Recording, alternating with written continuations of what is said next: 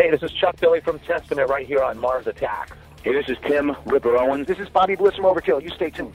Hey, this is Dale Lorenzo from Hades, Nonfiction, The Cursed, and my horrible solo music. You're listening to my boy Victor on Mars Attacks. Hey, this is Ron Bumblefoot Fall of Guns N' Roses, and you're listening to Mars Attacks. Yeah, ladies and gentlemen, this is Dave Windorf of Monster Magnet, and you are listening to Mars Attacks. Hello, everybody. This is Michael Kiske talking, and you're listening to Mars Attacks. Hey, this is Richard Patrick from Stilter, and you're listening to Mars Attacks. Hey, everybody, what's happening? This is John Bush, and you're cranking it up on Mars Attacks. Hey, what's up, everybody? It's Don Jameson from That Metal Show on VH1 Classic, and you're listening to Mars Attacks. Crank it.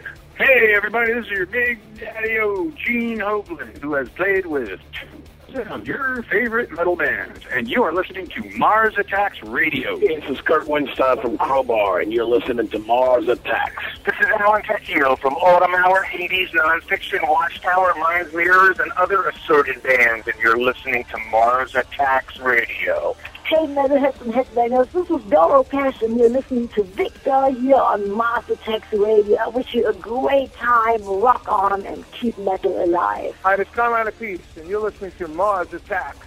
Yow! Hi, yeah, okay, so hey, this is Paul Shortino. How you doing? Formerly of Rough Cut, Quiet Riot, and currently with King Cobra. You're listening to Mars Attack. Hello, this is Dave Reffett, and you're listening to Mars Attacks with my good buddy Victor. Crank it up. Hey, what's up, everyone? This is Mark from Chimaira, and you're listening to Mars Attacks.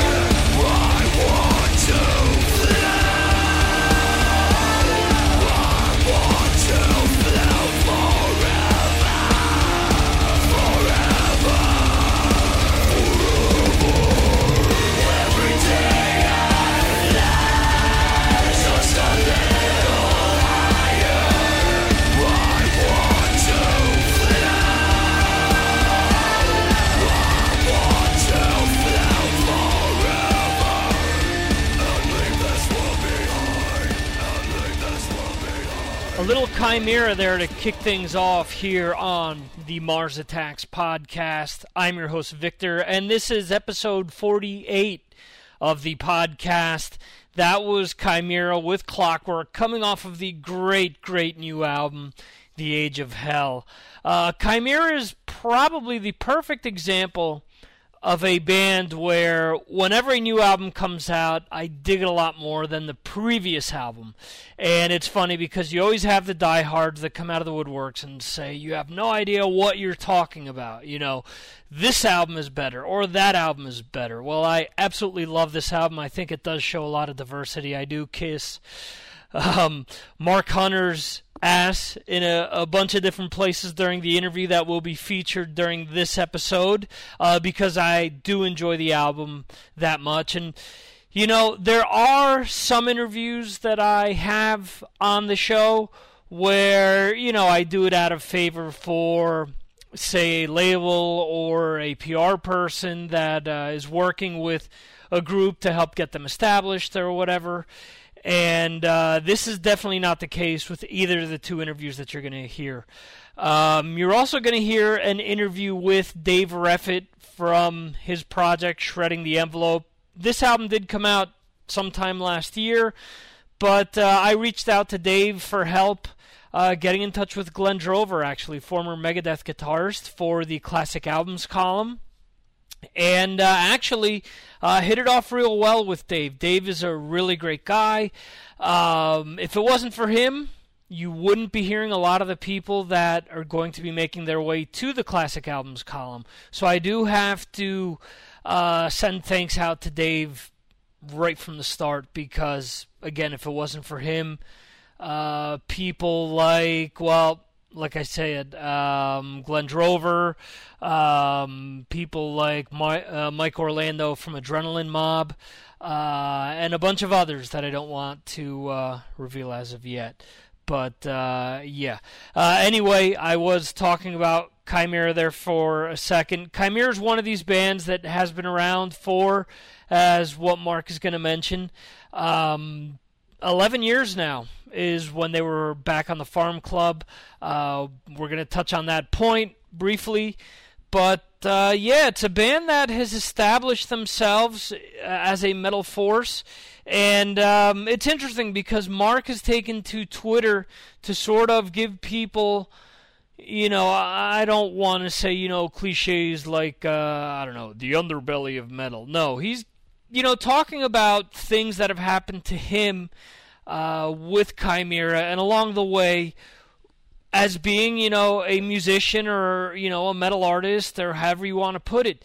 If you've listened to other interviews that I've done in the past, for example, Jerry Garcia, now the former bass player of Bonded by Blood, he's actually working on a project called Wormhole with former Bonded by Blood lead singer Jose Barales and a few other people. Andrew and their drummer slips my mind right now. I do apologize. But anyway, the point that I'm trying to get at is I interviewed him while he was on the road here in Spain with Bonded by Blood.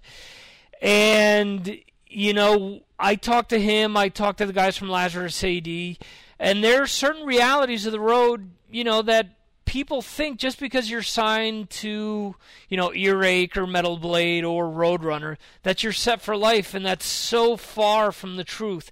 And what I did with that interview with Jerry was try to get some of that out. He mentioned stuff like Metal Illuminati to me, and I apologize if I didn't pronounce that right, but yeah, it's a site that helps, metal artists sort of network with one another and help one another out, as opposed to, going the old traditional route.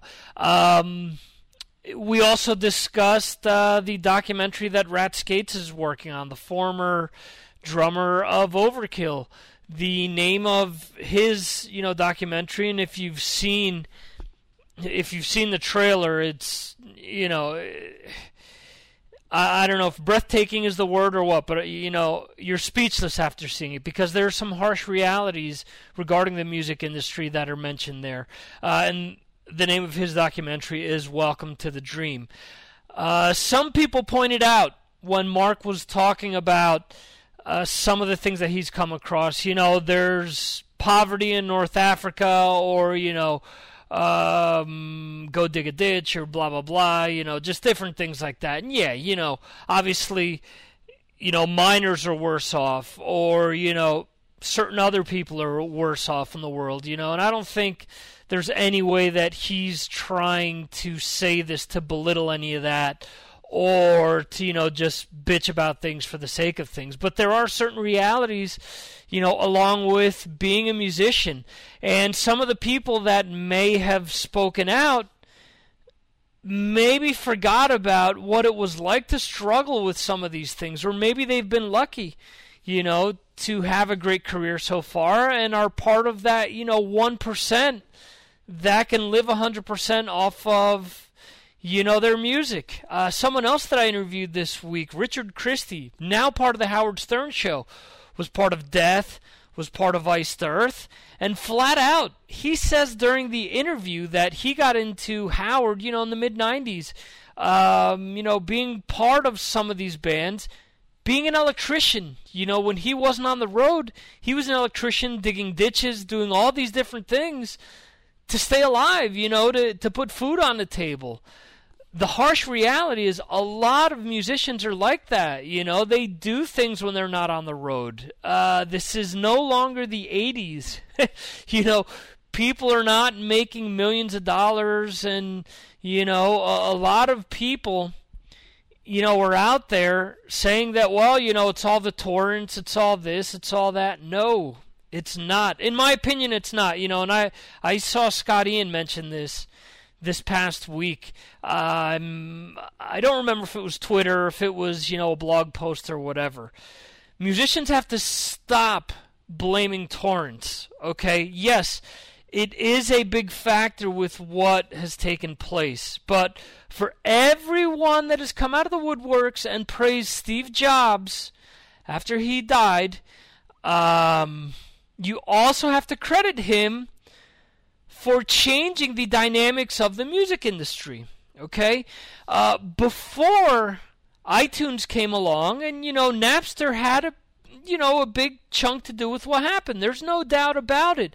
But Jobs was smart enough to pretty much take and build a business model around what Napster was doing. He figured out people don't want to buy albums anymore.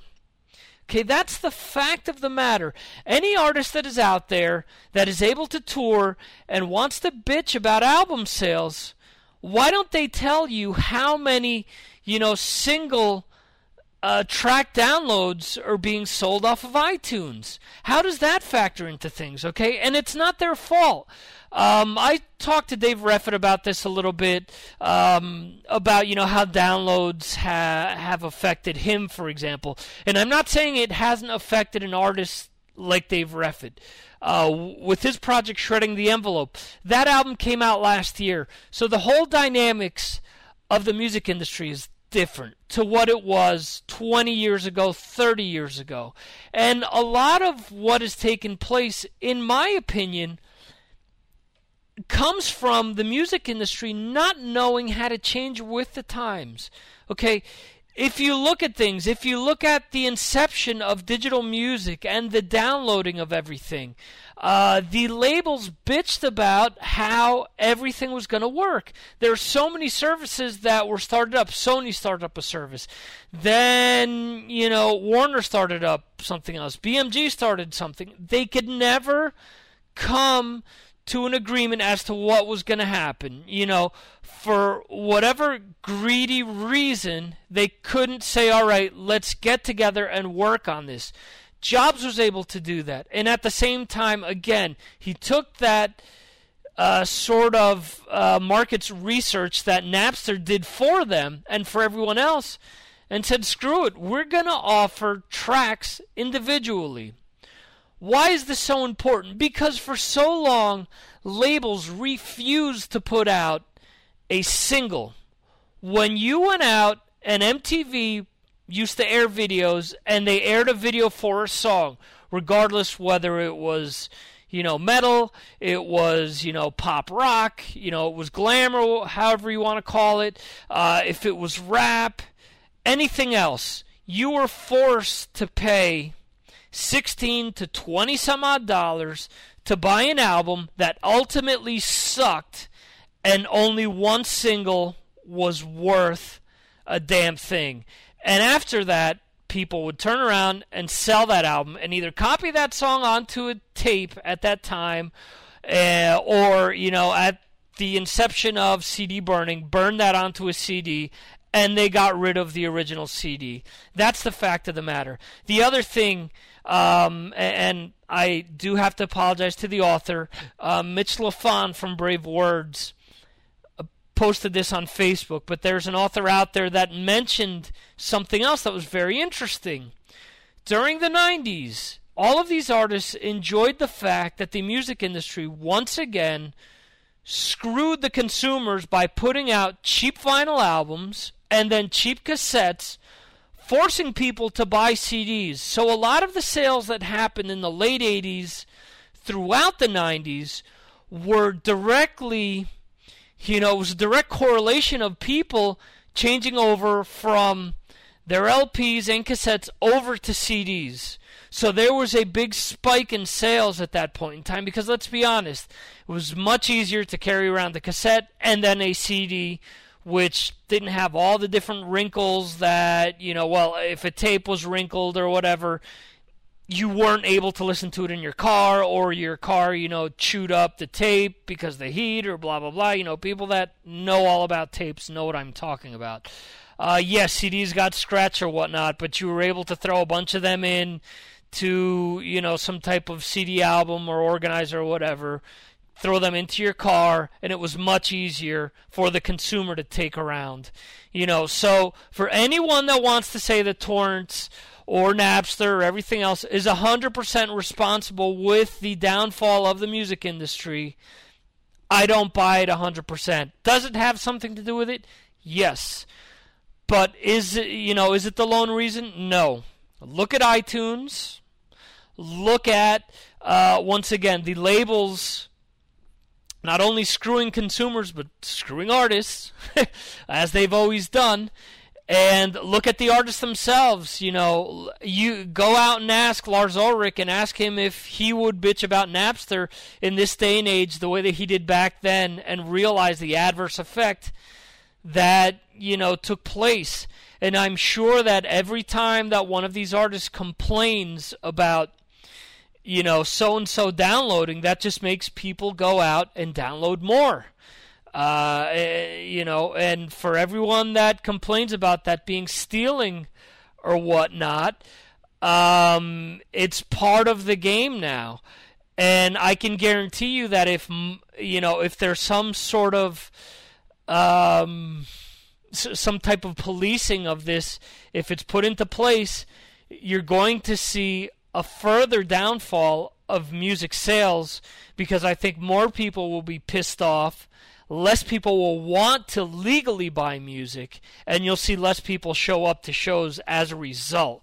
So there's a very fine line as to what is going to take place here in the next few years, and I honestly see services like Kickstarter and Pledge Music as the way to move forward with the way that the music industry is going to go. And if you don't know how these services work, check them out.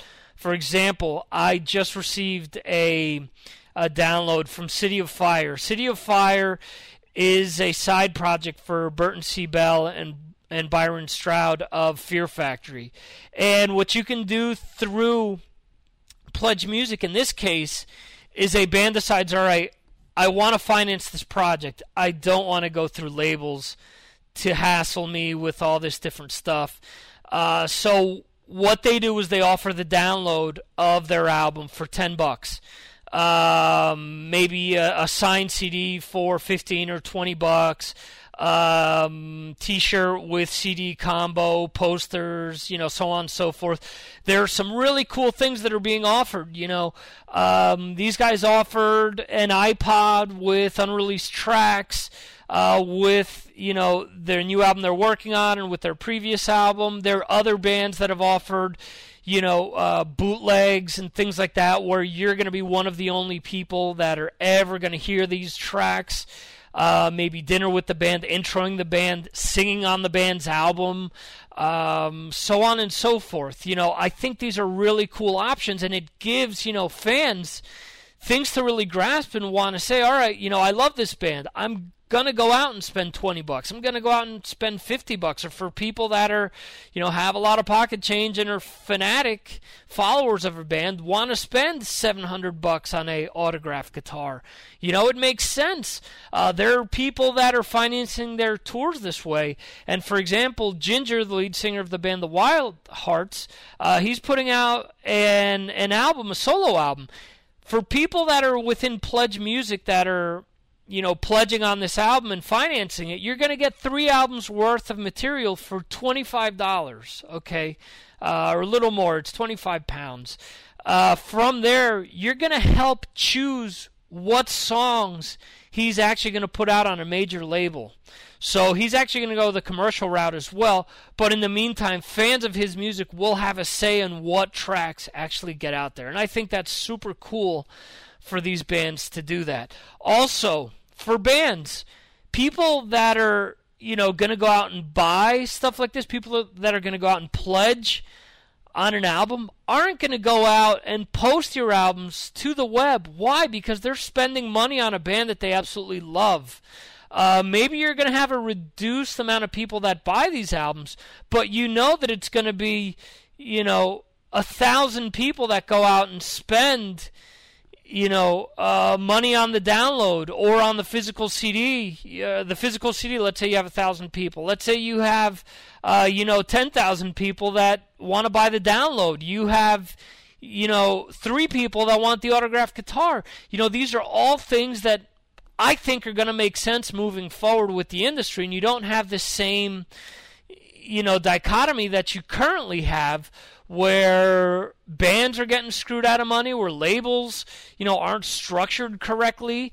And I'm not saying this about all labels. There are some great labels out there, but they're labels that are now corporations and see music as a commodity, unfortunately, and aren't willing to put out certain things, or have mothballed a lot of great albums that, in a digital format, there's no reason whatsoever why they're not offering certain albums. None whatsoever.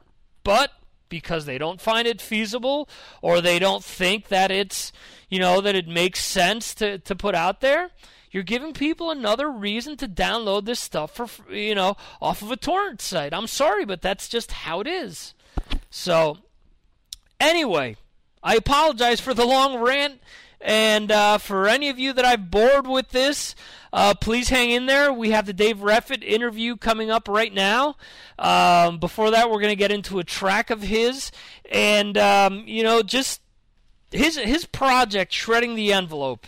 Well, the name of the album is actually The Call of the Flames. And here are some of the people that worked with him on the project. You have Joe Stump. You have Michelangelo Batio. You have Glenn Drover, who I mentioned before. Chris Poland. George Lynch. Gabe Taylor. Mike Mangini, who has been in the metal news recently because he's joined Dream Theater. But he's got all these people guest starring on the album. Mangini actually plays all the drums throughout the album. And the first track that we're going to get into is the one with George Lynch. It is called Caravan of Cannibals, and it's got a great, great chorus that gets stuck in your head, at least for me anyway. And once again, he's commented, Dave Reffett that is, for the Classic Albums column. If you don't know what that is all about, it's various people from the music industry who are commenting on different albums. Up to now, we've put out Metallica's Injustice for All, Cleansing by Prong, Queens of the Stone Age, Songs for the Deaf, and Van Halen 2 by Van Halen. And next week, we'll have Tool's Anima. Mark Hunter from Chimaira has also lent his comments to the Tool album, and hopefully he'll be commenting on additional albums in the future. We've also got a whole slew of guests from other sites that are collaborating, and we'll get into that later on in the episode. I've babbled enough for now. Let's get into the track from Shredding the Envelope that I just mentioned, Caravan of Cannibals, and we'll jump right into the interview with Dave Reffett.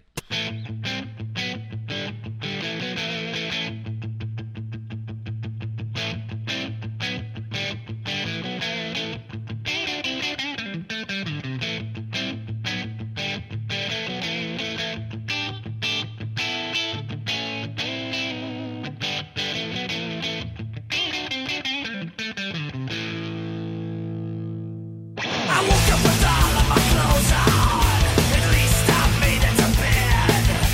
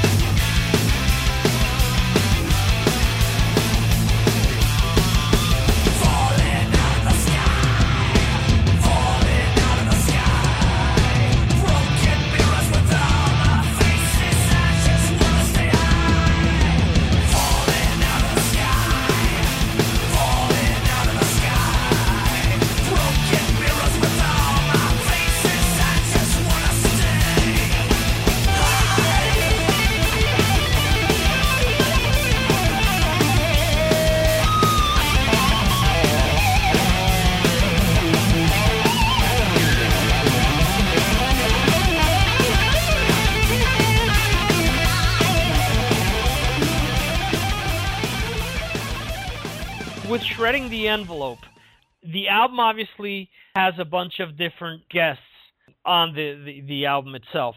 Tell us a little bit about how the album was put together, how it was written. Did you have these guests in mind when you put the album together, or, you know, as you were writing stuff and actually recording the album, did you feel that the music sort of asked you to get, you know, certain people involved in the album? That's a really good question. Yeah, basically, like, I had been in a bunch of different bands throughout my career, you know, when I was younger and stuff, and done some cool things, you know, done some cool tours and that sort of thing. But nothing was really ever where I wanted it to be, and I kind of got frustrated playing with you know, players that we didn't get along or we didn't feel the same way about things, that sort of thing. And so what I wanted to do was, you know, when I got out of school, I wanted to kind of just create the music that I wanted to hear, really. You know, I had worked at some different record companies and stuff like that. I got my degree in business, and I went to work at some different record companies. I worked at Virgin Records, you know, and I promoted like the Rolling Stones and Meatloaf and Janet Jackson and a bunch of different bands, and that was awesome. I loved it. And I was also at Sanctuary, you know, where we had Megadeth and Anthrax and Kiss and a bunch of stuff. And it's a drag because I kind of saw the writing on the wall that, you know, like, there basically are no jobs in the music business anymore. And just the stress of that, and, like, also the stress of dealing with people that don't even like music, really. You know what I mean? Like, like they could be selling cars on a lot. You know, they don't really give a fuck.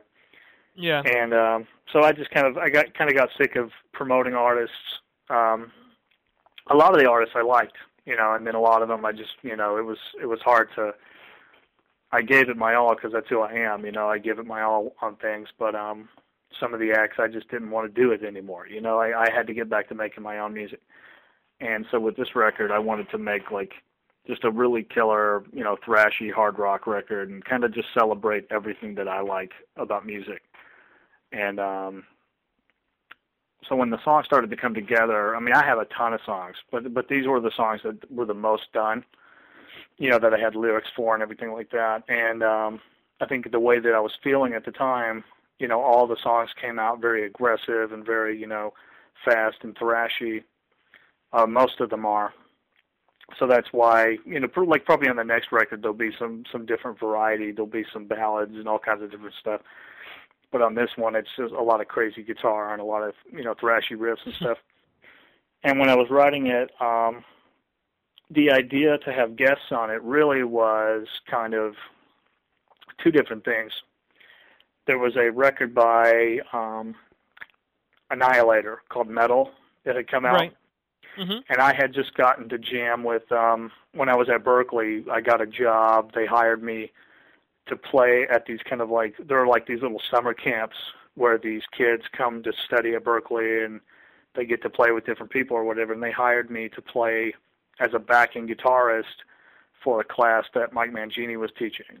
So that was pretty cool. I got paid to play with Mangini, so that was sweet.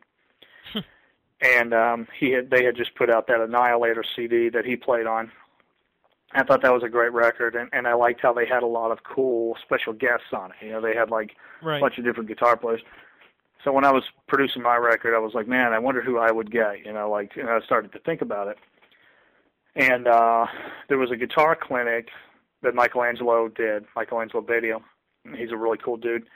And I went to his clinic, and I was thinking, man, I might as well just ask him. You know, all he can do is say no. And yeah, you know. And so he was like, yeah, man, sounds cool. Send me some music, and, you know, I'll let you know what I think. And they got back to me right away. They dug the music, and so I was like, wow, that's awesome. I wonder who else, you know, would do it. And so I just started to think about different people, and a good friend of mine at the time, he had recently gotten me really into George Lynch, and I was like, wow, man, I can see why everybody likes this guy so much. He's awesome. And so I asked George, and he wanted to get involved too. So I was like, fuck, this is great. And then Chris Poland from Megadeth, you know, I always loved his playing on Peace Sells and Killing Is My Business and The System Has Failed and all that. And So I got him to play on it, and he does a killer job. And I always liked his really jazzy sensibility that he has, you know. Right. And then Glenn Drover, I had met him. I took a guitar lesson off him when he was still in Megadeth. And I went up to Canada to take a lesson off of him. So that was pretty cool.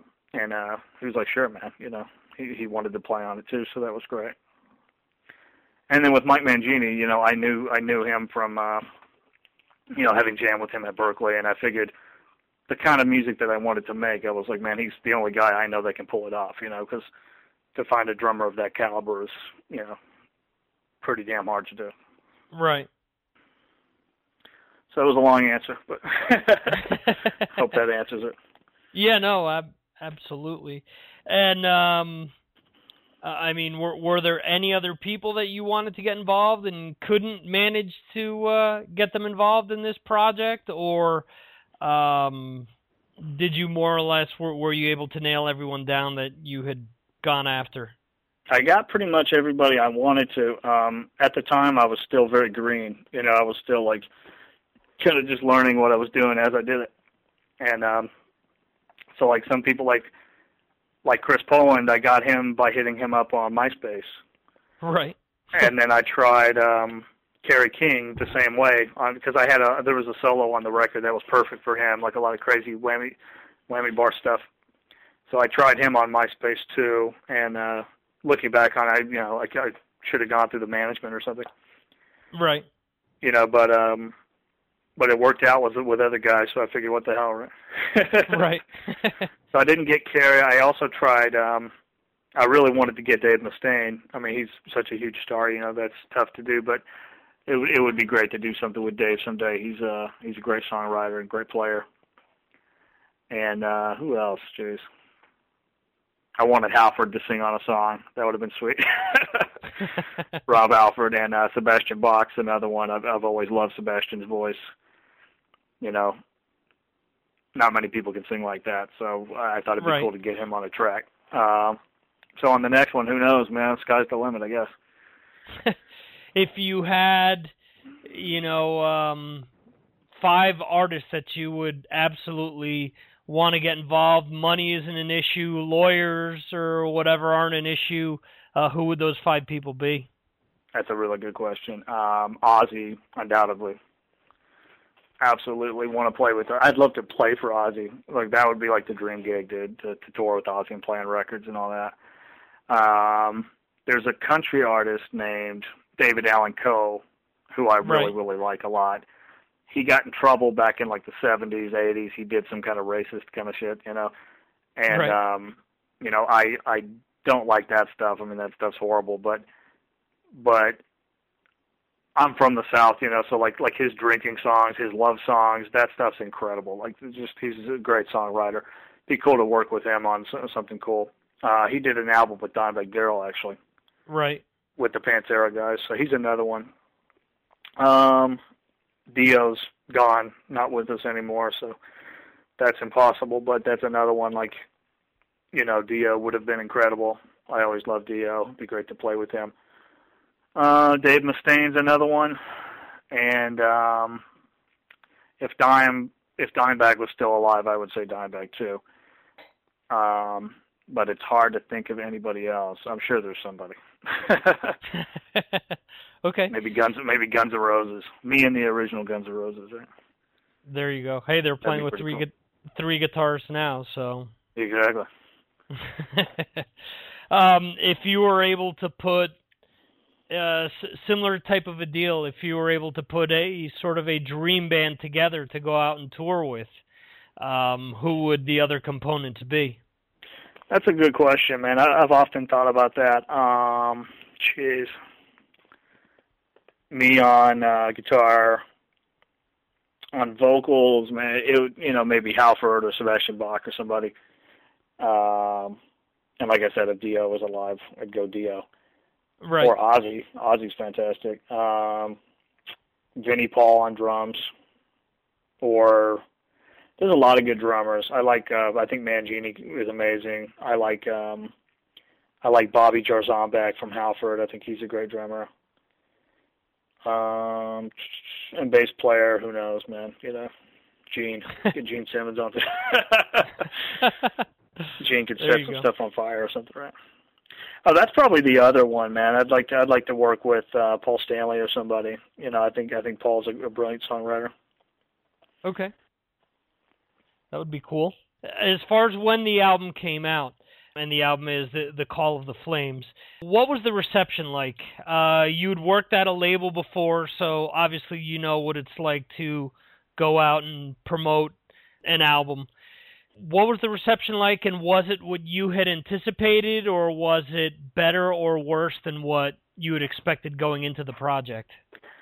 I've been totally blown away by the response, honestly, like the amount of love I've gotten from people. And but like we were talking about there earlier, Bruce Dickinson played me on the air and said I was fantastic, and and said it was a must-have album and stuff. So, like, for one of my all-time heroes from when I was a little kid, first metal band I ever got into, for the singer to say all those nice things, I mean, that was insane. And, I had really, my anticipation was I hoped people would like it, but I think it really exceeded anything I could possibly thought, like, I got so many great reviews from people, like, there was a magazine in Europe, one of the big ones, that gave it a 9.5 out of 10, and it was like one of the highest ratings they'd ever given anybody and stuff. And it was the highest rating in that issue. Like, it was higher than Slash and Annihilator and all these great bands. So that was pretty incredible. I've met a lot of big stars that liked it. That's a great feeling. And it's gotten me. I've been in Guitar World a bunch. I've been in magazines all over the world. So I was really, really pleased with how it worked out. And for me, I just wanted to make an album that I would be really, really proud to buy, that I would be like first in line, that I'd be excited about. Like, I tried to put myself in the mind frame of that, the young kid that I was, who was like, like the new Metallica was coming out tomorrow and I had to be there to get it. You know what I mean? Right. So that's the kind of, like I thought of like that young kid, and like, I didn't want him to be disappointed when he got it. Like when they got it, they were like, fuck, this is great. Right. I figured if I could do that, I was doing something right. And I still love the album, man. It's been out for almost 2 years now, and when I listen to it, I still just love it. I go crazy over it. And I take a step back from it sometimes and come back to it and just can't believe some of it, man. It's great. Okay. So I'm really proud of it, and I've been really blessed with the response to it. Okay. You mentioned the comments that Bruce Dickinson had made. Would you say that is the greatest compliment from a known artist that you received, or have there been any others that really blew you away or surprised you? That would probably, that's way up there, dude, for sure. Yeah, I mean, that's just like I said, I mean, that was the, when I was in grade school, like middle school or something, my friend got me into Maiden. That was like the first metal band that I really, really went crazy over. Okay. So that was a big deal to me. Okay. And a huge thing, just having guitar players that I look up to, that I've known for years and that I've known about, having them know me now and respect me and stuff. I mean, that's a really cool thing. So that's the other one that's a big deal to me is getting that respect. That's a really, really cool thing for me. Cool. Okay. And as far as what you're working on now, you mentioned that there were a few things that you couldn't mention or that you had to wait to mention. Is there anything that you can discuss regarding any upcoming projects? Yeah, there's a bunch of different stuff in the works. I'm not really at liberty to mention any names or anything like that, but it's definitely, well-known people that are that I'm thrilled to be working with, and I'm excited to unleash it for sure. And then as far as my stuff, I've been writing some new stuff of my own, and I really hope to get it out there soon. I think it's great stuff, and I definitely want to outdo this one if I can. I'll give it all I got. Okay, cool. And tell us a little bit about your gear. We talked about it a little off record per se. Tell us a little bit about what you use in the studio and what you use in a live environment. I have a signature model guitar with Esoteric Guitars. They're a company out of San Luis Obispo, California. And the guy, he's a smart guy. He, the owner of the company, Ryan Cook, he makes all the guitars too. And he used to work at Ernie Ball, and he really learned his craft there, and he became really, really good. And then he also works with National, which makes like really high-end, fancy country guitars. Right. And with Esoteric, he gets to really make the guitars that he wants to make, which are, like metal guitars. He's a big metal guy too. And he came to me and wanted to know if I wanted to do a signature model, a Dave Reffett model. And I was like, man, that sounds great. I said, I definitely got to play them first, make sure they kick ass. And he sent me one, and I really, really dug it a lot. And I used it on some Guitar World videos and stuff. And they're just amazing, man. They're, to have an instrument of that caliber is something you can only dream about when you're a kid, I didn't come from money or anything, so to have people giving me, these really fancy, expensive guitars that are made just for me and in my honor, so, that's fucking huge. That's something I never thought would happen. And they play amazingly. They're most of them are mahogany, walnut, and figured maple, and then the neck is ebony. The fretboard's ebony. And, you can get different wood combinations, but that's the combination I like. And it's got a Floyd Rose Pro series on it, whammy bar. And it's got Seymour Duncan blackout pickups, which I really love a lot. They get, you can get all the super heavy, rhythm guitars and all the really searing high leads and all that, but you can also, a lot of versatility to them as well. You can really get all kinds of tones. And so that's my primary guitar. And then I've got I got a couple of those. And you can get different ones, which is kind of cool. We wanted to keep it fun for people, and I'm a Seymour Duncan guy, I always have been. But we know that some people like EMGs, so you have the option of getting EMGs if you want. And also, you can get a Floyd Rose, you can get a Kaler, you can get, just a regular traditional bridge, stop tail bridge, whatever they call them. So it's pretty cool.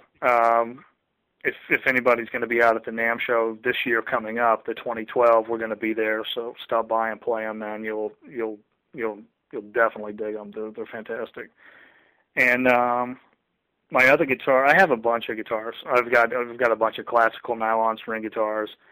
I've got some acoustics, but my other main electric that I like to play a lot is my girlfriend bought me a Gibson Flying V years ago, and that has sentimental value, and I love it too. Gibson Flying V, it's like a cherry. It's got a Seymour Duncan Dimebag pickup in it, and it really kicks ass too. I like that guitar quite a bit. For amps, I use Eminence speakers. They make really, really good speakers. Those guys have been really good to me. I endorse them as well. I endorse Seymour Duncans and for my pickups. And then for amps, I like a bunch of different amps. It really depends on what I'm going for. But I have a PV 6505 Plus that I really like. That's probably my main amp that I use. Sometimes I'll go for a Marshall or a Mesa Boogie if there's a particular sound I'm going for or whatever. But the PV always kicks ass. It always seems to be a cut above the rest for me, for what I like to do. And for picks, you wouldn't think that this is important. I play Dunlop Jazz 3 picks exclusively. That's all I'll play.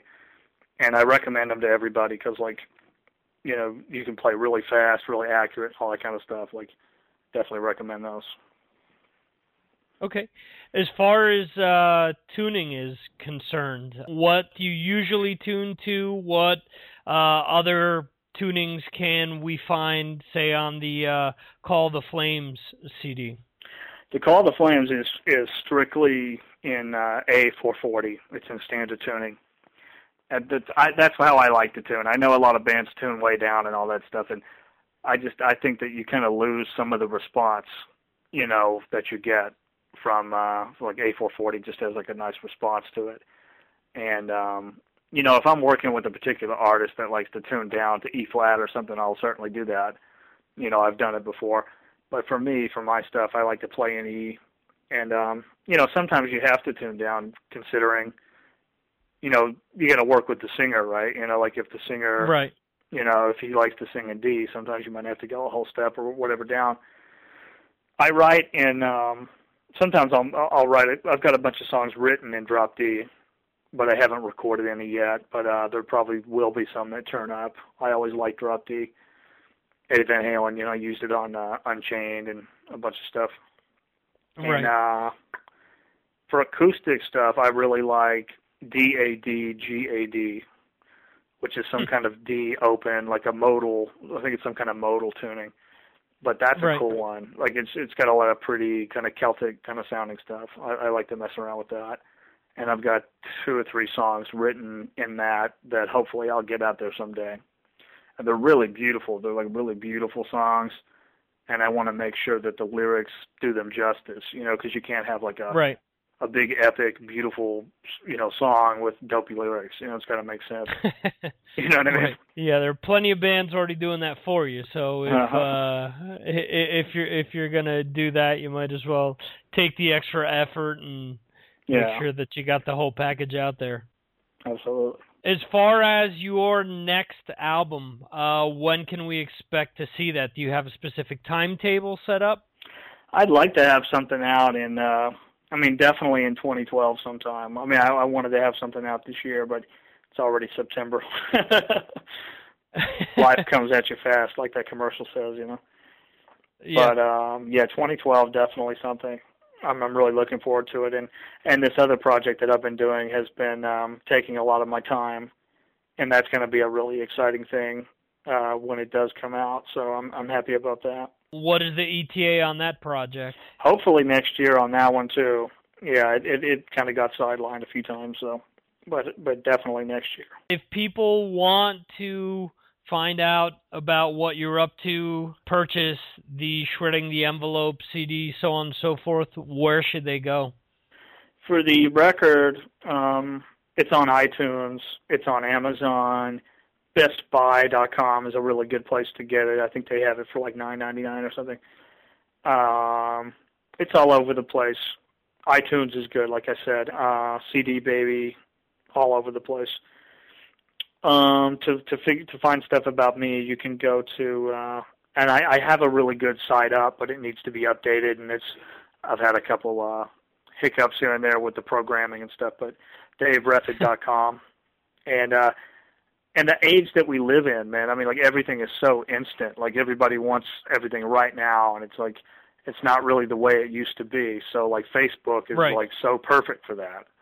Because like with I have so many people on Facebook that, I correspond with my fans that way. People talk to me and ask me questions, and I find that to be the best way. Like traditional websites are cool. Like it's cool to have an official site, but I find that Facebook is so now, like it's so interactive. It's like there's no waiting. Do you know what I mean?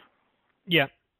So that's pretty cool. I enjoy that a lot. So anybody can hit me up on Facebook that way. I'm on there quite a bit talking to the fans and stuff. Hello, this is Dave Reffett, and you're listening to Mars Attacks with my good buddy Victor. Crank it up.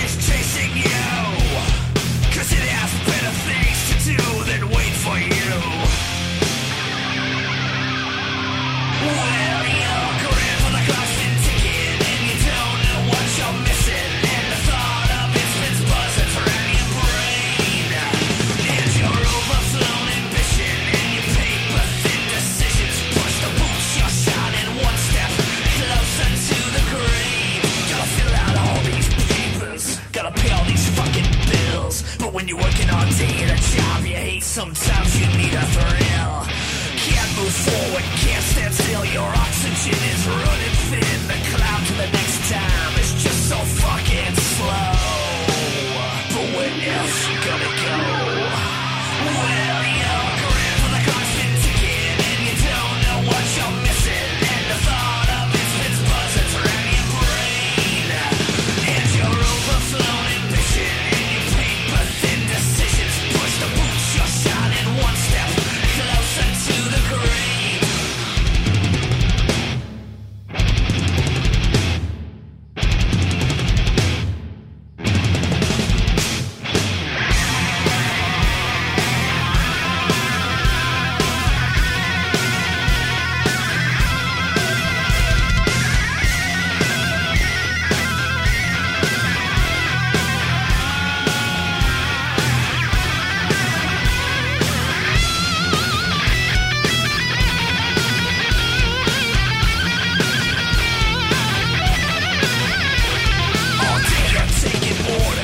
All night you're getting fried. You wanna jump on stage and scream your rage, but you're sitting there smoking a bowl all night. You barely hit a little, but you're pretty stoned. Your life gets crowded, you feel alone. Step in line for sorrow.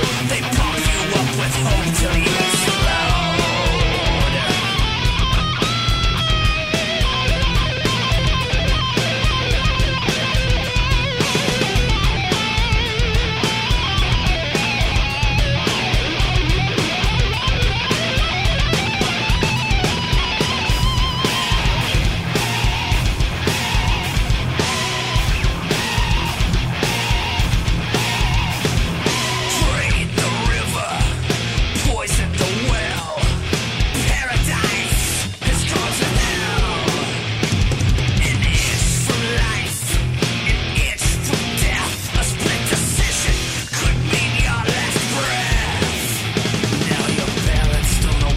From desire to desire, and no one knows the fire that is hidden in your name. And the devil's roadmap finish line is chasing you, 'cause it has better things to do than wait for you. Well, you're gripped with a constant ticking, and you don't know what you're missing. And the thought of it spins buzzes around your brain. And your overflowing ambition and your paper-thin decisions push the boots you're shining one step closer to A little Devil's Roadmap coming off of the Call of the Flames, off of the Shredding the Envelope album. Check that out on iTunes, or you could purchase the entire album. I believe it's available on CD Baby. And, yeah, great guy, Dave. Can't say enough good things about him. Again, he's helped out a lot with what we're doing with the Classic Albums column.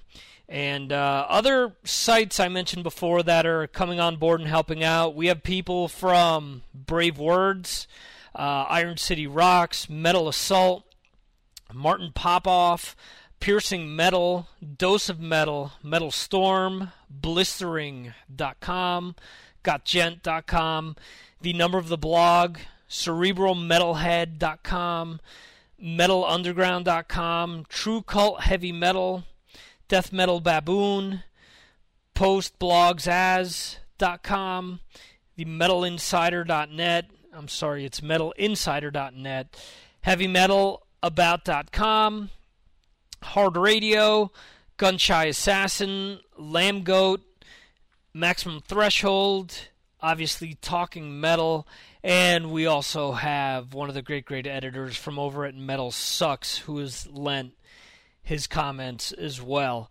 And check out all those great sites. Again, these are sites that I've reached out to and who are going to be sending us comments here and there for the Classic Albums column.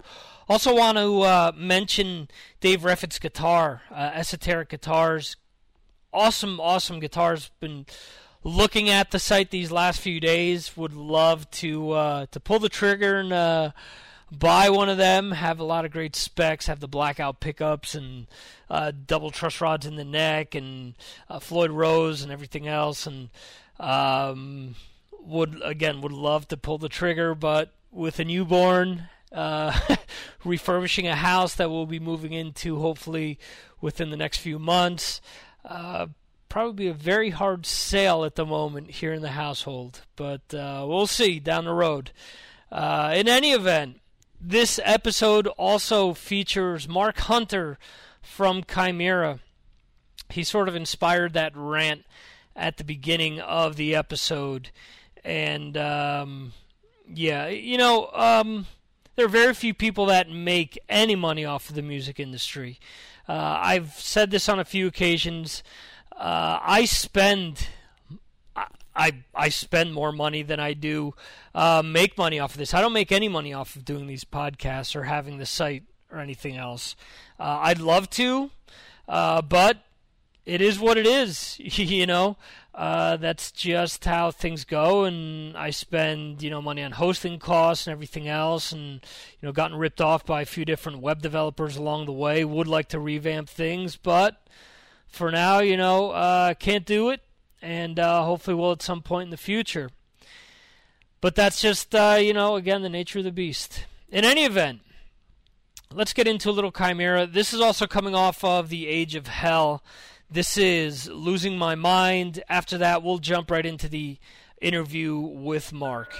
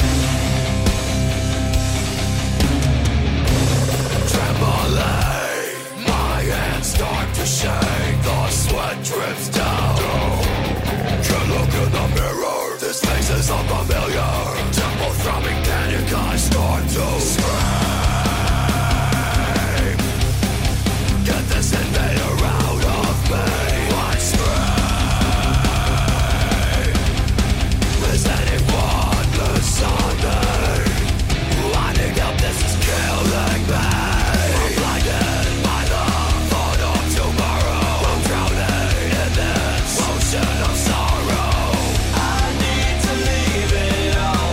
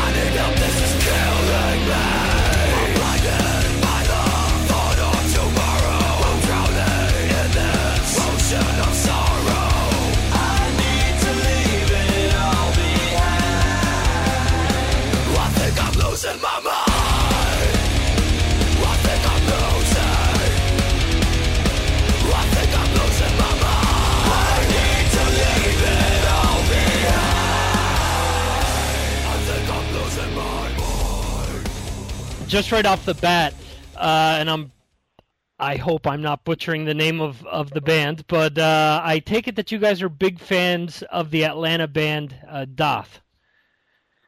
Yeah. We met those guys on tour, and we toured Europe in 2009, and they were one of the groups that came with us, and we just had a great time with them and hit it off, and found a lot of kindred spirit. And the guitar player Emil on that particular tour helped us out when our guitarist Matt DeVries needed to leave the tour because he was expecting the birth of his first child. So there's been a friendship there now for a couple of years, and for those of you that know, a couple of the guys are now jamming with us, and right. Yeah, so definitely are fans of their musical capabilities, and most importantly, though, they're good friends. Okay. And how difficult is it for a band like yours to go out and audition new people? Because obviously, with the name that you guys have, with the recognition that you have worldwide, would it be just, a big clusterfuck just to go out, advertise, we're looking for new members? Or does it obviously make more sense for you guys just to hand-pick guys that are going to work within the foundation that you have in the band? Exactly. I've always thought it would be fun to hold auditions. You hear great stories. I remember Rob Flynn telling me back when Machine Head had a couple of lineup changes in themselves that he would always say, "Oh man, you got to have auditions. That's the best part," because you get you get some really interesting characters that come out of the woodwork. But I mean, nowadays, people aren't flying to auditions. If you were going to audition, you could do it on YouTube. And right. For me, it's more about the people and the company that you're going to be with on the road. The guys that have been in Chimaira for the past 8-10 years are people that I've known for a lot longer, and they're people that you want to be on the road with, and spend time with. So if somebody can no longer, be in the band for whatever reason, if they're going to be replaced, you want to replace them with somebody that you're equally as comfortable with to spend 23 hours of the day with.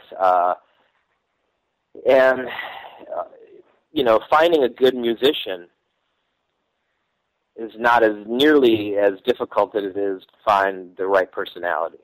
Right. So for us, behind the scenes, finding the right personality and trusting and knowing that they're just excellent musicians. The musicianship is, strangely is I'm not worried about that. It's the last thing on my mind. Like I know Emil can play Severed. I have no I have no question that he will be able to pull that off without any difficulty.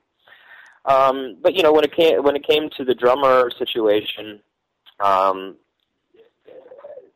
Austin, who was picked, was a friend of Rob's, and I had not had a chance to meet him. So we actually flew him out and, got a chance to hang out first for a while and realized right off the bat that we had a lot of similar interests, we had a lot of similar drive, and hearing him play was just a big eye-opener, The most difficult position to replace was our keyboard situation, because it's not like you want to find somebody that plays keyboards per se. A lot of our electronics are based on computers and MIDI and samples and just having good timing. So when it came to fill that position, the only person I knew that was very computer savvy was Sean from Doth, from hanging out on tour. He's just always.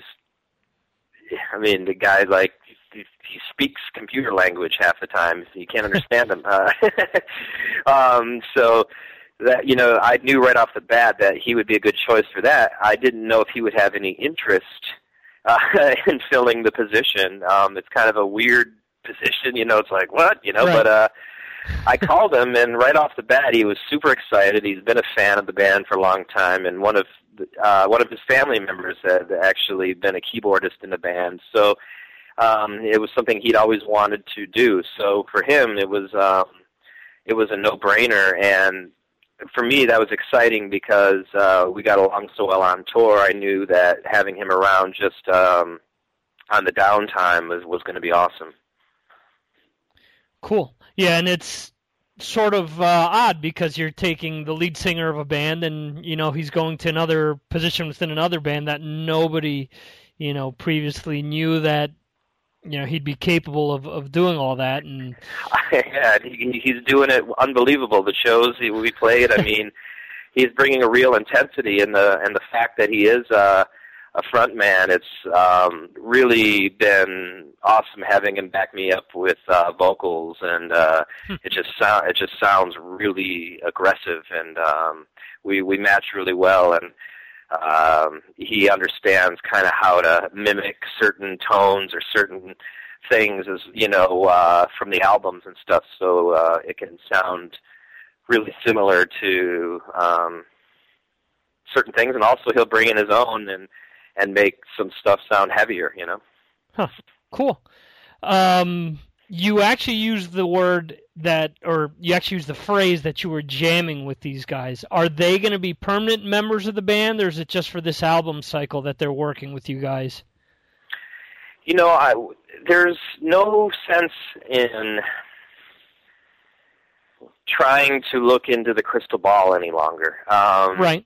I kind of look at it, everything as let's just take this a day at a time, and as long as we're having fun and enjoying what we're doing and it feels good and sounds right, then that's what it's going to be. Okay, fair enough. I don't know. Yeah. I don't know how to. I don't know how to answer, because you never know what life is going to bring around the corner. Right. And, I had no idea come December we would be 3 band members less. Right. So I just kind of look at it now as like, all right, I woke up today, Chimaira still exists, and I'm still having fun. I'm still having a good time. All right, let's see what the day brings, Yeah, it's interesting. A lot of times when I talk to different people, or when I put my shows together and I try to talk to the listeners that I have, a lot of people have a hard time disassociating, musicians from real life. Mm-hmm. Everyone goes through, similar situations. You guys are up on stage, an hour, 2 hours, maybe max, depending on the band. But you go through the same shit that everyone else goes through. And, given the history that the band has with, changing members and everything else, I mean, that makes sense, because you never know, given the way things are today, economy-wise and everything else, what tomorrow holds. So.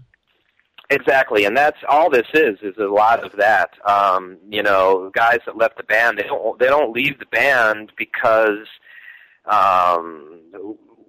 we can't stand doing it, or they don't want to play music, or they don't believe in the band or anything like that. It's, dudes get married and they're like, I want to have a kid. You know what? This salary isn't going to be able to help me afford to have feed a family, and that's understandable, and especially if you have another talent that can bring you.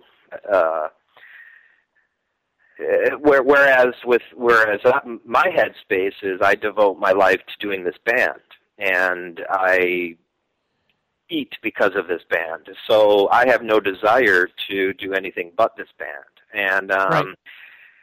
And hey, sometimes that's really difficult too, and sometimes it's like, man, I don't want to do this band today. so I gotta turn it off, and but it's like you said, we're all human. We all go through the same exact things. I went through high school. I went through puberty. I still get acne. I mean, you know, we're all the same humans, and it's just a different life path that I've chosen is to create music for people to get their emotions out. Yeah. Okay. With regards to the album, The Age of Hell, did you guys intend on doing something different on this album, or did the material that you guys put together just all organically come out?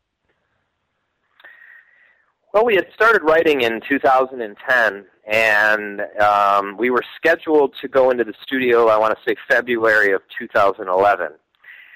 And come around December time, I want to say, I think we had like around 14, 15 songs written, and I just didn't feel that what we had come up with was excellent by any means. And I had this drive to do something great, and you know, I liked a couple things here and there, a couple parts, but I just felt we could do so much better, and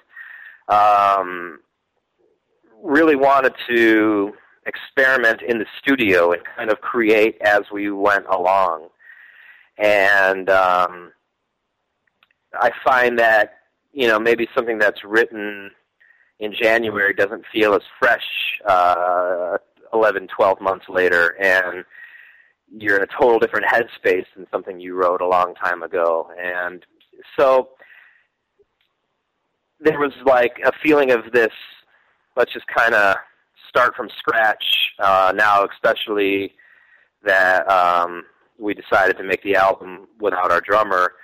We knew we would be able to, like the floodgates would be open because we would have our producer play drums, who is a very versatile musician and kind of a chameleon and can jam with anybody. You know, he can get up and play all the crazy drum fills you hear on our new album and turn around and produce a rap single and then go jam with a Serbian band.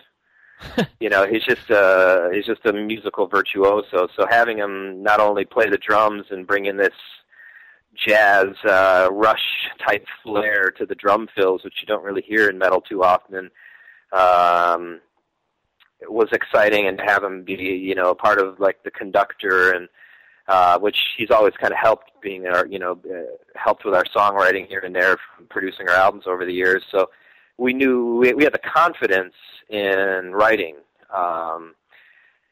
and knew we could come up with some cool things. And it was difficult to, you know, take on as many roles as we needed to, and but at the same time it was fun, and we tried to keep it as positive as possible, and it was an exciting experience, because here we had a lot of songs that were just being created out of thin air, and they maintained this freshness throughout. And there was this, you know, a little bit of, you're holding on to the edge of your seat because you don't know how the song's going to turn out. You know, you can write it and like play this guitar and lay down all the foundations, and I could go to sing over it and it sucks. But luckily, luckily we got through virtually everything, and really proud of how it came out, and thought we did I definitely know that we did the best we possibly could, and then some. It's interesting you mentioned that. Most people, when you talk to them about an album being written and recorded, they never admit to being surprised by, you know, what they're putting together. It's usually, I don't know, you know, I had an idea of how it was going to turn out, but, you know, once you get in there with a producer and the other members of the band, I'm sure that there's a certain amount of tweaking that goes on to, you know, propel the material. And, I mean, obviously this album definitely shows a certain amount of matureness and a definite amount of evolution from the past few albums. Well, yeah, thank you. I think that, you know, as the way I look at, I guess, songwriting in this point of my life and during this time period is the music's always there. It's always within. You know, if you can pick up your guitar and then write and have the luxury of having it recorded right then and there and making it sound good, it's no different than recording it in your bedroom as a demo. So I don't think, you know, I don't need this, let's listen to it over and over again repetitively and critique it and practice it a million times. I think if you're a good enough musician and you have the ability, you should just be able to, you know, like a rapper can get up and grab a microphone and spit 16 bars off the top of his head, a guitarist should be able to pick up and write a verse and a chorus riff, and it should be awesome right off the, some stuff will suck here and there, just like some rappers' verses will suck, but, that's the type of musician I guess I prefer to be rather than this, let's practice this song 1,000 times before we get it right to go into the studio, and it's always felt a bit monotonous to me. Right, and sort of doesn't make sense if you're going to be if you're ultimately only going to be playing the song once in the studio and you may never play it live. What's sort of the point of practicing it 300 times? There's another side of the argument. There's doing an album the way I'm describing is expensive. You can be prepared to know exactly everything and every move you're going to make, and you just go down and spend 2 weeks or 10 days, whatever, and just nail it and hammer it out, and you save money this way. And some bands benefit from performing the songs in a repetitive manner, and they sound better, But again, I don't think anyone would know the difference from if I told you which song was written 8 months ago versus one that was written 8 days ago. Right. You would have no clue. Well, and, going through the history and evolution of metal, how many songs that ended up being classics do you, hear people say, oh, no, I wrote that 3 minutes before we were about to go into the studio and track it, so you never know. Exactly, yeah. A great example of that is Pour Some Sugar on Me from Def Leppard. When you watch which is arguably their biggest song. Right. That song, they had already recorded the album, and they were ready to leave, and the singer was tinkering around on the guitar, just messing around and sang that melody. The producer, Mutt Lange, took one look at him and said, "That's the best melody I've heard in 10 years. We need to record this right now." And the label didn't want to spend the money. The band didn't want to do it. And he's like, "No, you got to do it." And boom. And that's what I mean. Music comes from within. It doesn't matter how it's written. It doesn't matter. It's just as long as the ending product is worthy of that band's name, and it's good music and good material, and people like it, and it does something for them, great. Right. Yeah, the song I was thinking of when we were discussing that was Black Sabbath's Paranoid, which is arguably their biggest song as well, and same deal. They needed one last track, and they wrote it supposedly 3 minutes before they tracked it, so go figure. Yep. As far as the release of this album, in the UK, you guys did something different. You released the album for free with Metal Hammer magazine. Why did you guys decide to release the album in this fashion? Well, the UK has always been a special place for us. Since we went over there, they were kind of the first country that really accepted us outside of America. We've played some of the biggest shows of our career over there in Download Festival, and over 60,000 people, and we've had a few unfortunate circumstances where we've had to cancel a couple of tours and here and there, and it's basically our way of just saying, hey, sorry we had to cancel a couple of tours, and thank you for all the years of support and for all of the some of the best memories that we've had of being in the band, and for recognizing that the UK is the first country there to recognize Chimaira outside of America. And it was an idea our manager had as well, to team up with Metal Hammer, who have always been big supporters of our band. And they're really like the first and only magazine to have Chimaira on a cover, and I was on the cover in 2004. And so it's just a cool way to pair up, say thank you, and another way for a lot of new people to hear our music. Right. That might not have heard us before, as this goes out to subscribers and whatnot that have not heard Chimaira before will now get a chance to. Okay. We try to do it with a couple. Afterwards, but it was like, you know what? Let's just do it with Metal Hammer. And we were like, yeah, well, I wonder if somebody else would want to do it too, because it seemed like such a good idea. But we stuck with it to the original idea, and that was just like a quick 2-minute, like, I wonder if you could do it with a whole bunch, because we'd never heard of it before. Right. And we'd never heard of another band releasing an album, and was like, well, you could do this worldwide, but it's like, let's just do it here. Gotcha. So, I mean, somewhere down the line, if you guys decide to put out another album at some point, we could possibly see it released worldwide in the same manner. Is this more or less just an experiment for you guys? Yeah, I think it was. But you never know. I mean, I think you're just going to have to come up with more and more fun things to do to keep it fresh. I'm all about the excitement of it, like what's so cool about just releasing an album, so to try to do different things each time is always exciting, and I look forward to having to release something else, because that means you get to be creative again and come up with some new ideas. Gotcha. Okay. The band has been associated with a bunch of different shows. Mythbusters, you guys were on the Farm Club way back when, and with Death Clock as well. Has this type of exposure helped or hindered the band to an extent? Oh, it's definitely helped. Even to this day, I want to say, like, well, we were on Farm Club in 2000. It was 11 years ago, and to us, it's like looking back at an old yearbook picture, and you kind of get that embarrassing feeling. But I can't tell you how many people still to this day come up to me after a show and say either I've been listening to you since Farm Club, or I got into you because of Farm Club. Happens every show.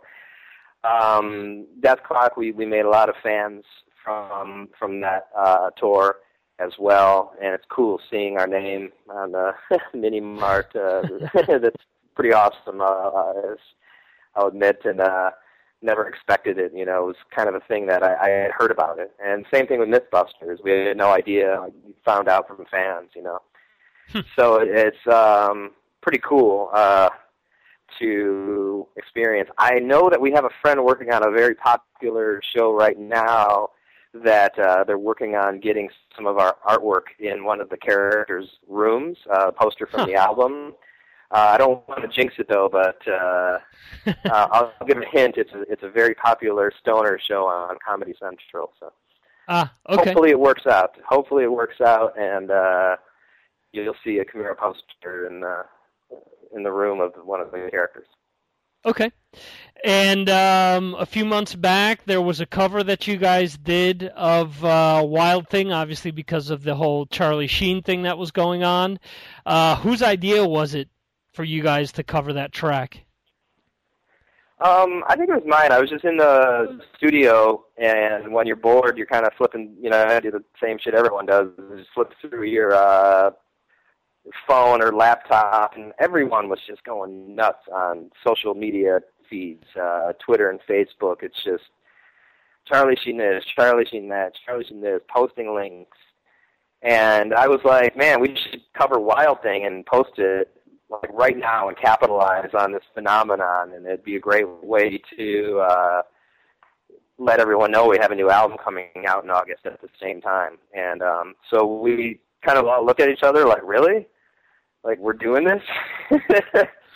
And we're like, yeah, screw it, let's do it. And, it took us, a couple hours, and the next morning we had it all ready to go and put it up online, and just let people have a laugh with it. And our local radio station picked up on it and shouted us out and this and that, and it was cool. It was just fun for the moment, and and the whole time you're listening and watching, it just says new album this August, Cool. Yeah, so, I mean, it's sort of indirectly or subliminally. Yeah, there you go. So that's cool. a few of the listener questions that I mentioned before. There's someone that wrote from here in Spain, and he mentions that, or he asks why nothing off of Pass Out of Existence is ever played outside of Severed. It is. It's just few and far between, I guess. I want to say that the last Christmas show we played Dead Inside, Split, Painting the White to Gray. Basically, for a long time, we've had a problem with that album. Just weren't proud of how it came out. So it kind of has this negative connotation attached to it where you don't really feel comfortable playing the songs, and we're not comfortable in our own skin and confident with it, just because we almost have, like I said earlier, looking back at a old high school yearbook, you feel embarrassed. Like this, right. We feel that we have evolved so much from that time period.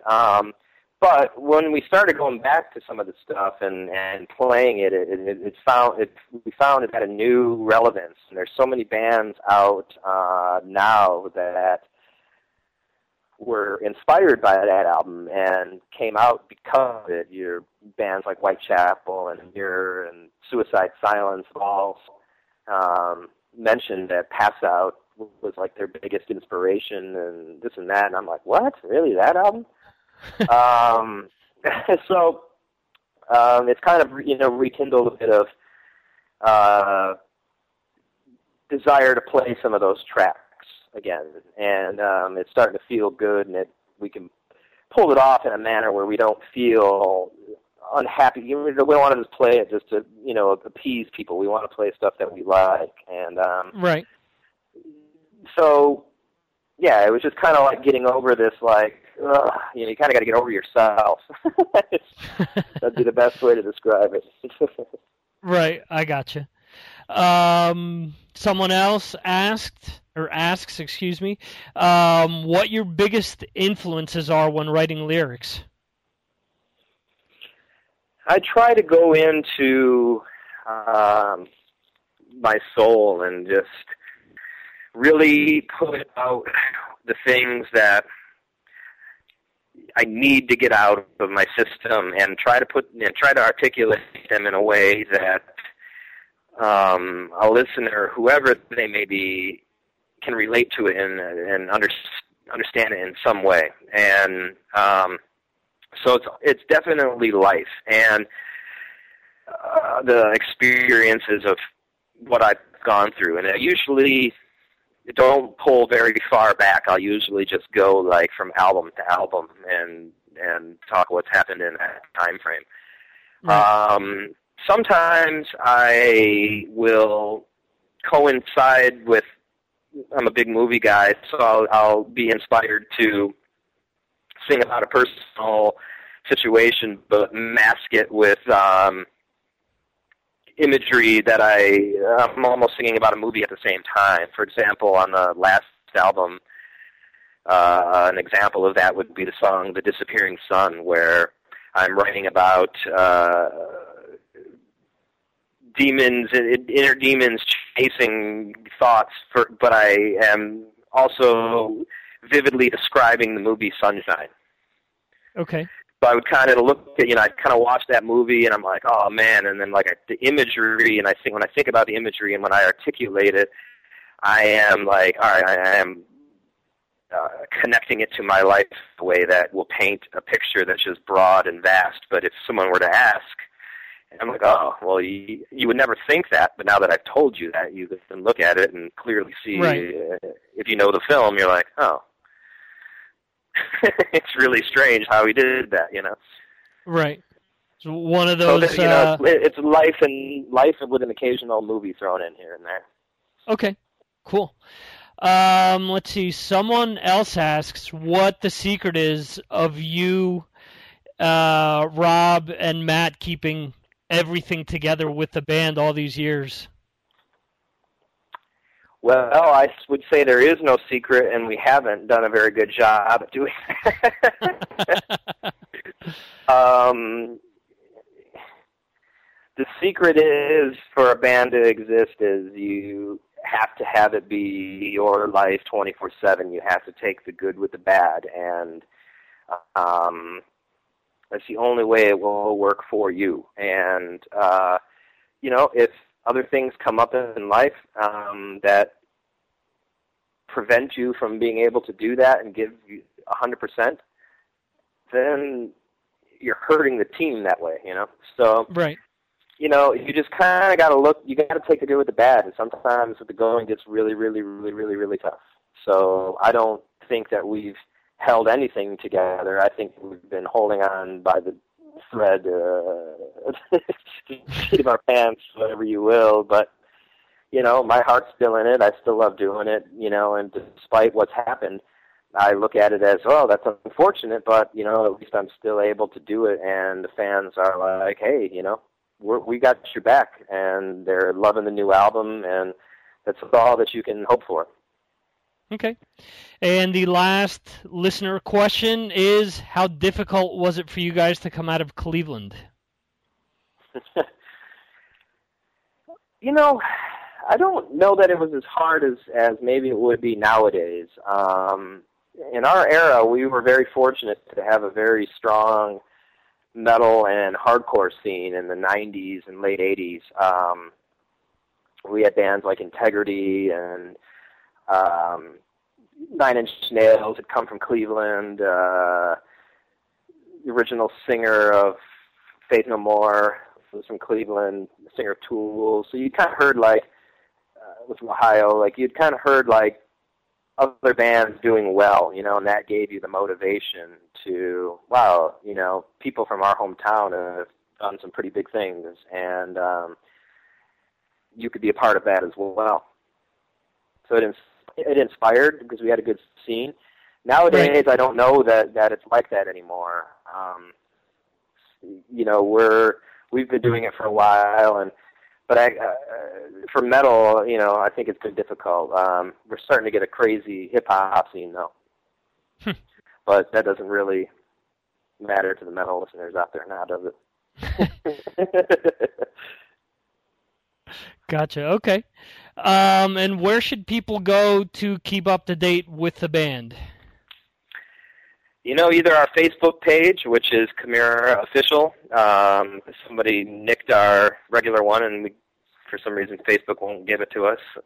So you have to go to Chimaira Official, or our Twitter, which is Chimaira Band. You can follow me on Twitter, Chimaira Mark.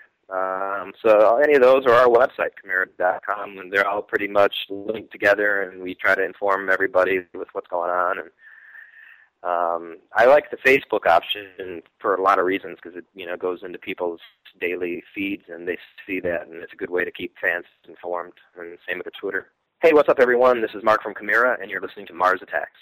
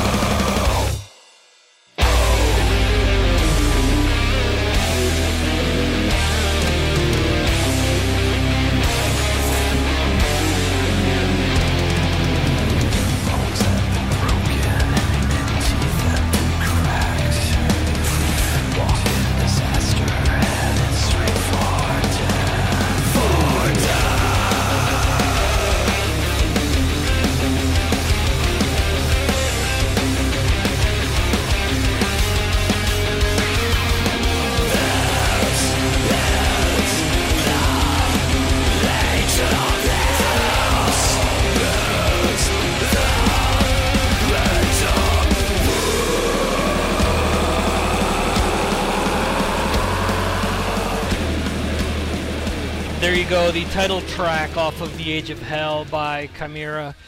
Want to thank Mark for coming on board and doing this great interview with me. Also want to thank Dave Reffett. Check out Shredding the Envelope. Want to thank also Bill over at E1 for hooking everything up with Mark. And what else? Have a bunch of great interviews coming up these next few weeks. Have, once again, the Tool album, and I mentioned next week, the classic albums column, the next one, the Tool, will be out on Halloween, so Monday the 31st. So I sort of jumped the gun there. In any event, check out the Twitter account associated to Mars Attacks Radio and Podcast. It is Mars Aries 2005.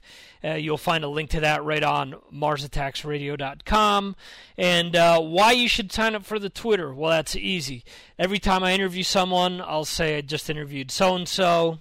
So that way you're up to date with what's taking place. Or you could also find out the various radio shows that I do, when they come out, what's featured on the show and whatnot. This week, since it was actually my birthday yesterday, so I did a bunch of tracks that are some of my all-time favorite tracks. It was a lot more classic stuff, but just cool to throw some of those songs out there. And interesting birthday, the downfall of ETA, the Basque terrorist organization here in Spain, unfortunately was fairly close to a terrorist attack that they performed back in the early 90s, about 50 yards away from my grandmother's house here in Spain. So it was rather interesting. And so yeah, I've been lucky enough or unfortunate to have that and witness 9/11 in person. So there you have it. What else? The downfall of Muammar Gaddafi. The downfall and ultimate killing, or however you want to call it. But yeah, historic day that I'll probably remember, and from here on out, on my birthday, they'll probably bring that up, and because of those anniversaries. Hopefully, here in Spain, ETA keeps their end of the bargain. Wouldn't be the first time that they've signed a truce and that they come back and terrorize the country again. So we'll see. We'll see what happens, but we'll wish and hope for the best. Anyway, gonna wrap things up. Extra long episode here. Thanks for listening. Thanks for putting up with my ranting there in the beginning. That's just my opinion. If you don't like what I had to say, that's cool too. I think everyone's entitled to voice their opinion. Leave your comments right there on Mars Attacks Radio. Remember, you can subscribe to the podcast via iTunes. The radio show airs Thursdays and Fridays on MarkStriegelRadio.com, Stream A. Also, I help program Mark Striegel Radio. So send me your feedback, input at MarsAttacksRadio.com. If there's anything you want to hear on the stream, or if there's anything you want to mention regarding the episodes, feel free to leave your comments right on the site or drop me a line via the email. Also, if you want to contribute to the Classic Albums column, you're in a band, you're a producer, photographer involved in the music industry, so on and so forth. Drop me a line, input at MarsAttacksRadio.com. People are sending links to demos and this and that. Sometimes I do have a chance to check some of this stuff out. If I have a chance and think that your band, fits what we're doing, or I enjoy what you guys have sent along, I'll include it in an episode if there's time. If not, I apologize if I don't do so, but it isn't on purpose that, I'm skipping over or whatnot. Thanks again for listening, and see you next time right here on the Mars Attacks podcast. We'll leave you with another track off of Age of Hell by Chimaira. This is Trigger Finger. See ya.